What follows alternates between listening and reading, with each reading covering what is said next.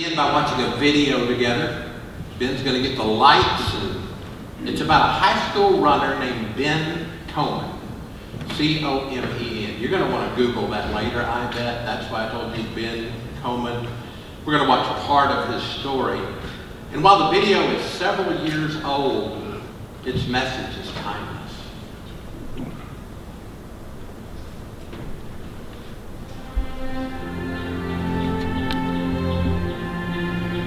There are days when Ben Comen leaves the family home on Knoxwood Court just as the sun is rising.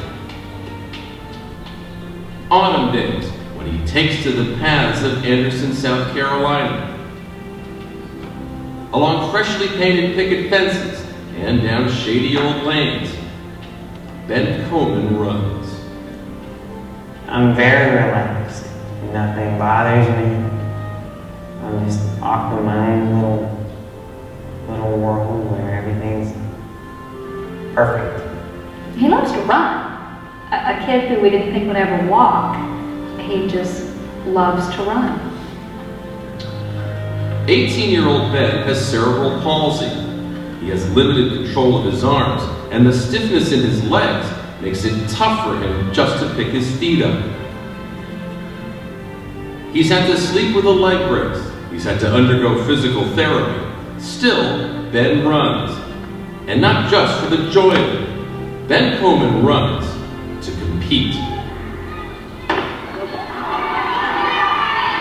For the last 5 years, he's been on the cross-country team at T.L. Hanna High School. Even if someone says, no, I can't, I like to be able to go, yes, I can. It used to really bother me to have people saying, oh, look at that funny walking kid. Now, if they can say all they want, I'm still going to do what I do.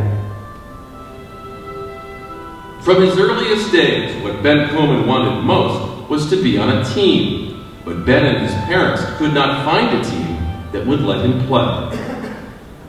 They were happy to have him there if he was sitting on the bench, or they were happy to have him there if he was satisfied being a water boy.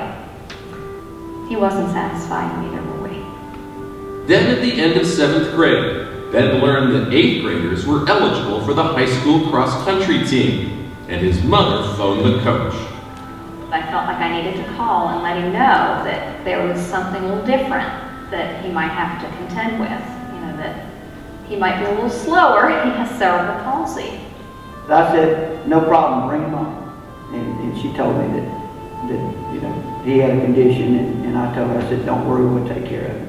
I was just really considered part of the team. Nobody looked at me weird or said, what's he doing here?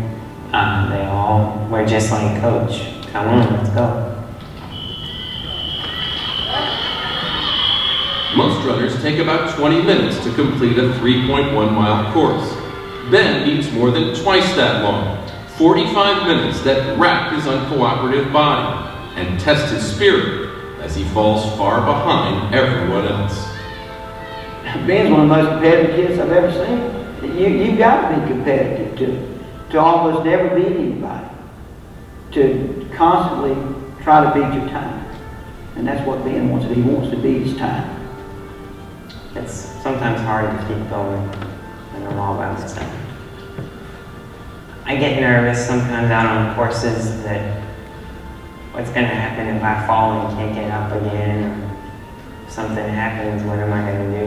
Because I do sometimes get lonely.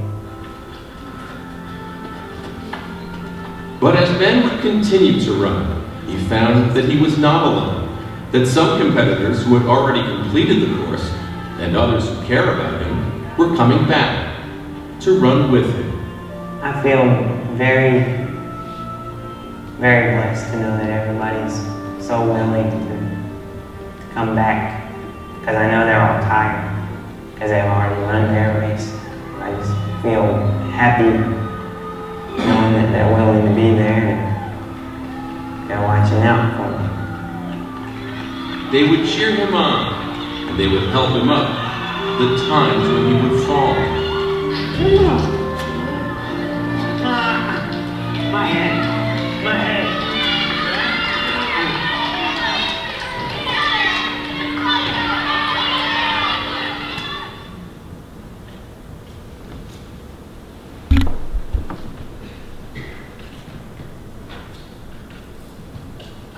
see that because it's such a perfect picture of a healthy church. Running together and encouraging one another, picking each other up when they fall. Before we go further, let's pray to God. Lord, thank you for teams that we can belong to. Your church is the most important team. Your family is the most important team.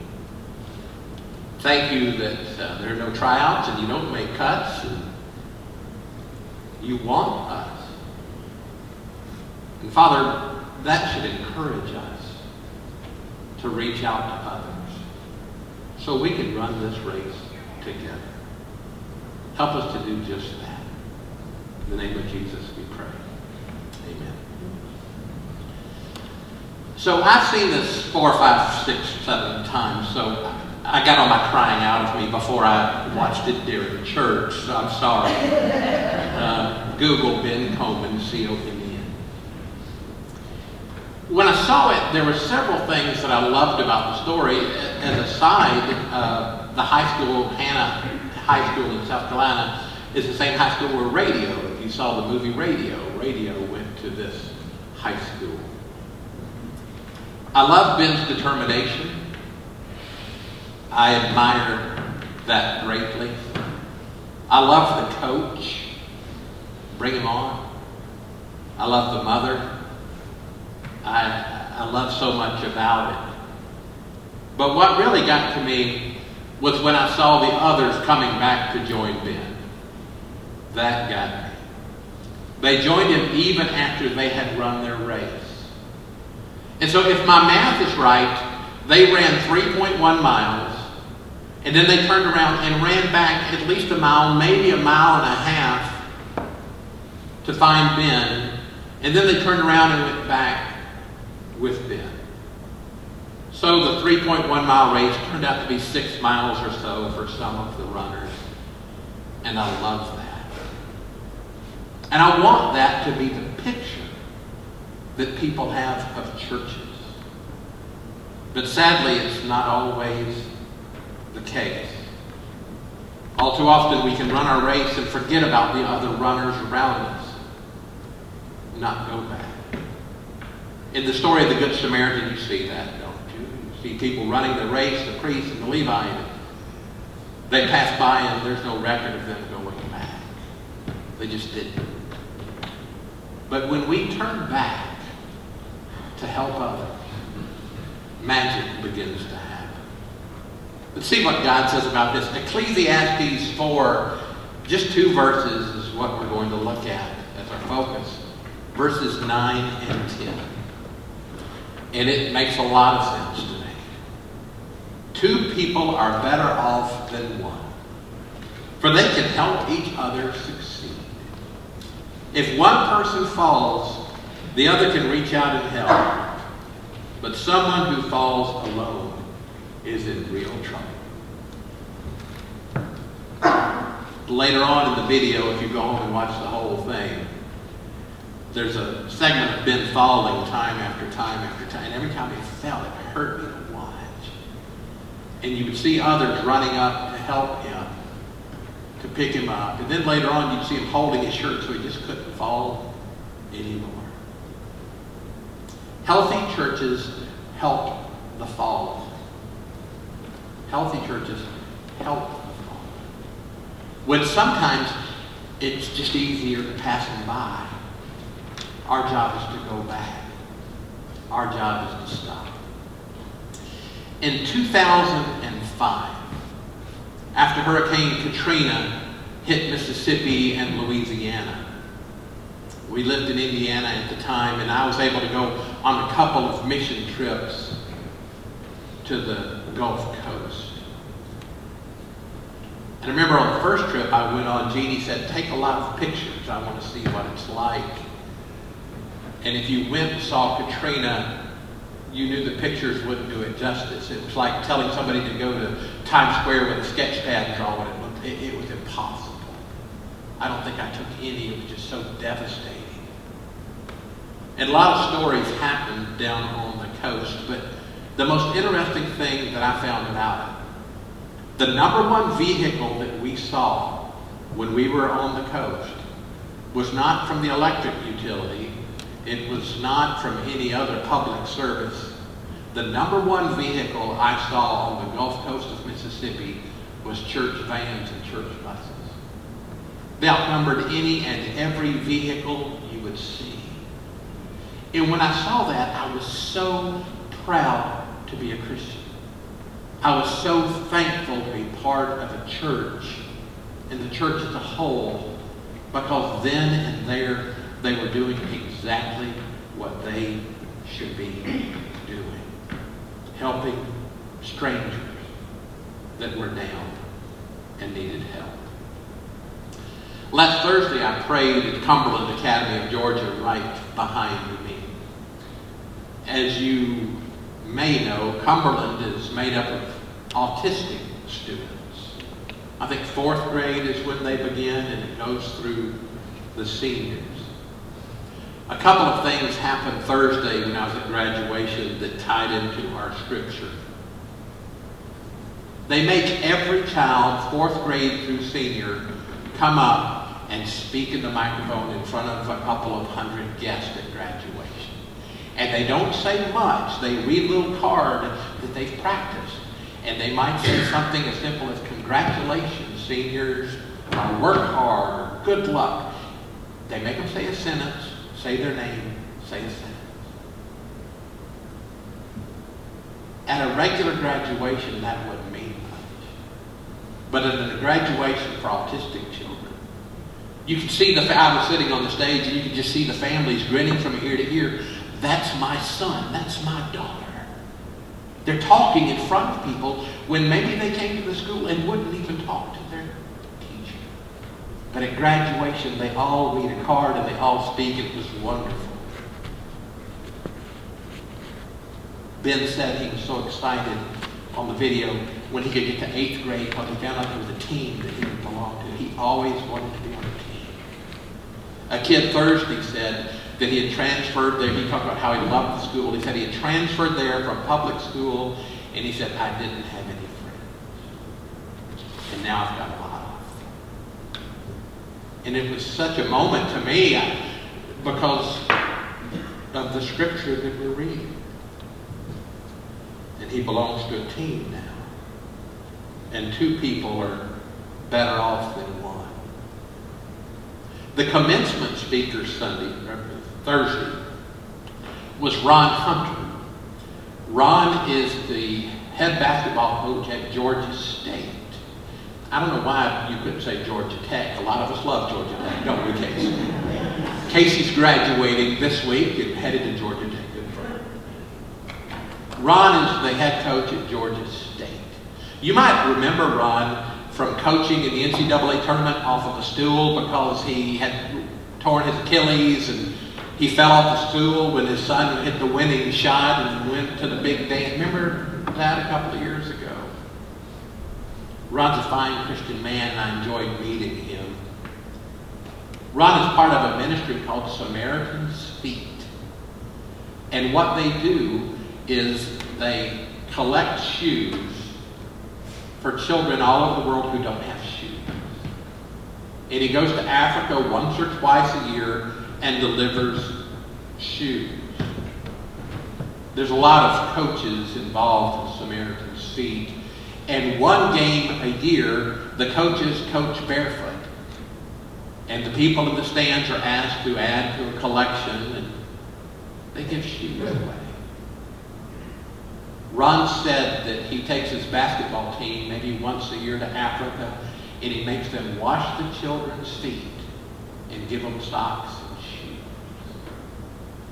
And he said it's been such a great team-building exercise to reach out and to help other people. The ministry that Ron has been part of, he said Thursday, he's helped collect over 1.7 million pairs of shoes. He hasn't done it by himself. He's had help, lots of help, because 2 people are better off than 1.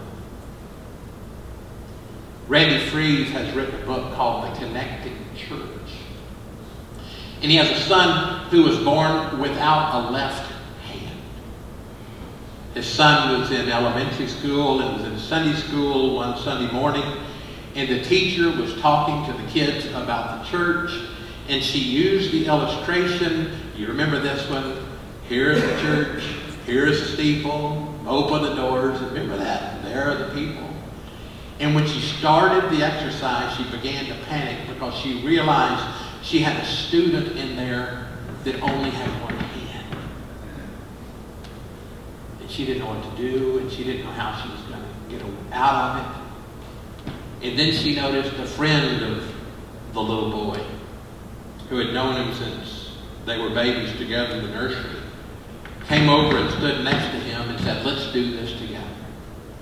And so the boy with one hand used his right hand, and the boys with two hands offered his left, and they put their hands together.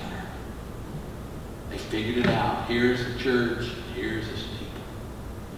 And open the doors, and there's the people. And the teacher said it never meant as much to her in her life until she saw two people do it together. Because two are better off than one. What a beautiful picture of the church. On Wednesday nights, we gather for prayer time. Here's a commercial. You're invited. One of the things that we do is we pray for the fallen. And maybe they're sick. Maybe they have family trouble. Maybe there's been a death. But it's important that we do that as a church. And that's one of the things we can do to help the fallen.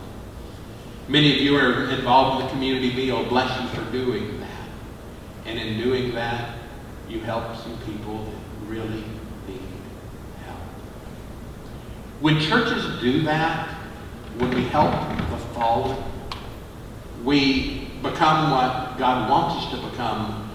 And remember how important it is from Matthew chapter 25. I begin at verse 31, the separation of the sheep and the goats. When the Son of Man comes in his glory and the angels with him, he'll sit upon his glorious throne, and all the nations will be gathered in his presence. He'll separate the people as a shepherd separates sheep from goats.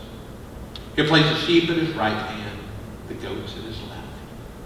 Then the king will say to those on the right, "Come, you who are blessed by my Father, inherit the kingdom prepared for you from the creation of the world. For I was hungry, and you fed me. I was thirsty, you gave me drink. I was a stranger, you invited me to your home. I was naked, you gave me clothing. I was sick, and you cared for me. In prison, you visited." The righteous one will reply, "Lord, when did we ever see you hungry and feed you?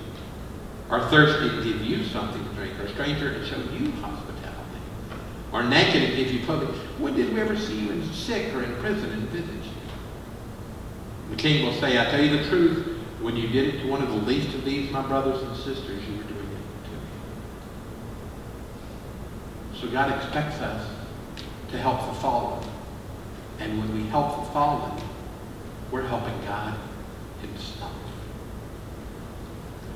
On the cover of your bulletin is a statue. Let me tell you the story behind the statue. There's a little discrepancy about when it happened and where it happened, but there's no discrepancy about it happening. Jackie Robinson was the first African American to play Major League Baseball. And while breaking what they call the color barrier, he faced a lot of opposition and a lot of heckling and jeers in most stadiums. Some say it happened in Brooklyn, others say it happened in Cincinnati. But Jackie made an error. And people began to ridicule him and poke fun and say ugly things.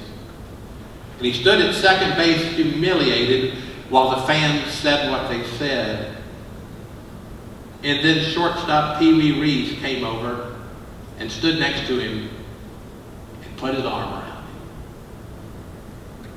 fans loved Pee Wee Reese, and they grew quiet.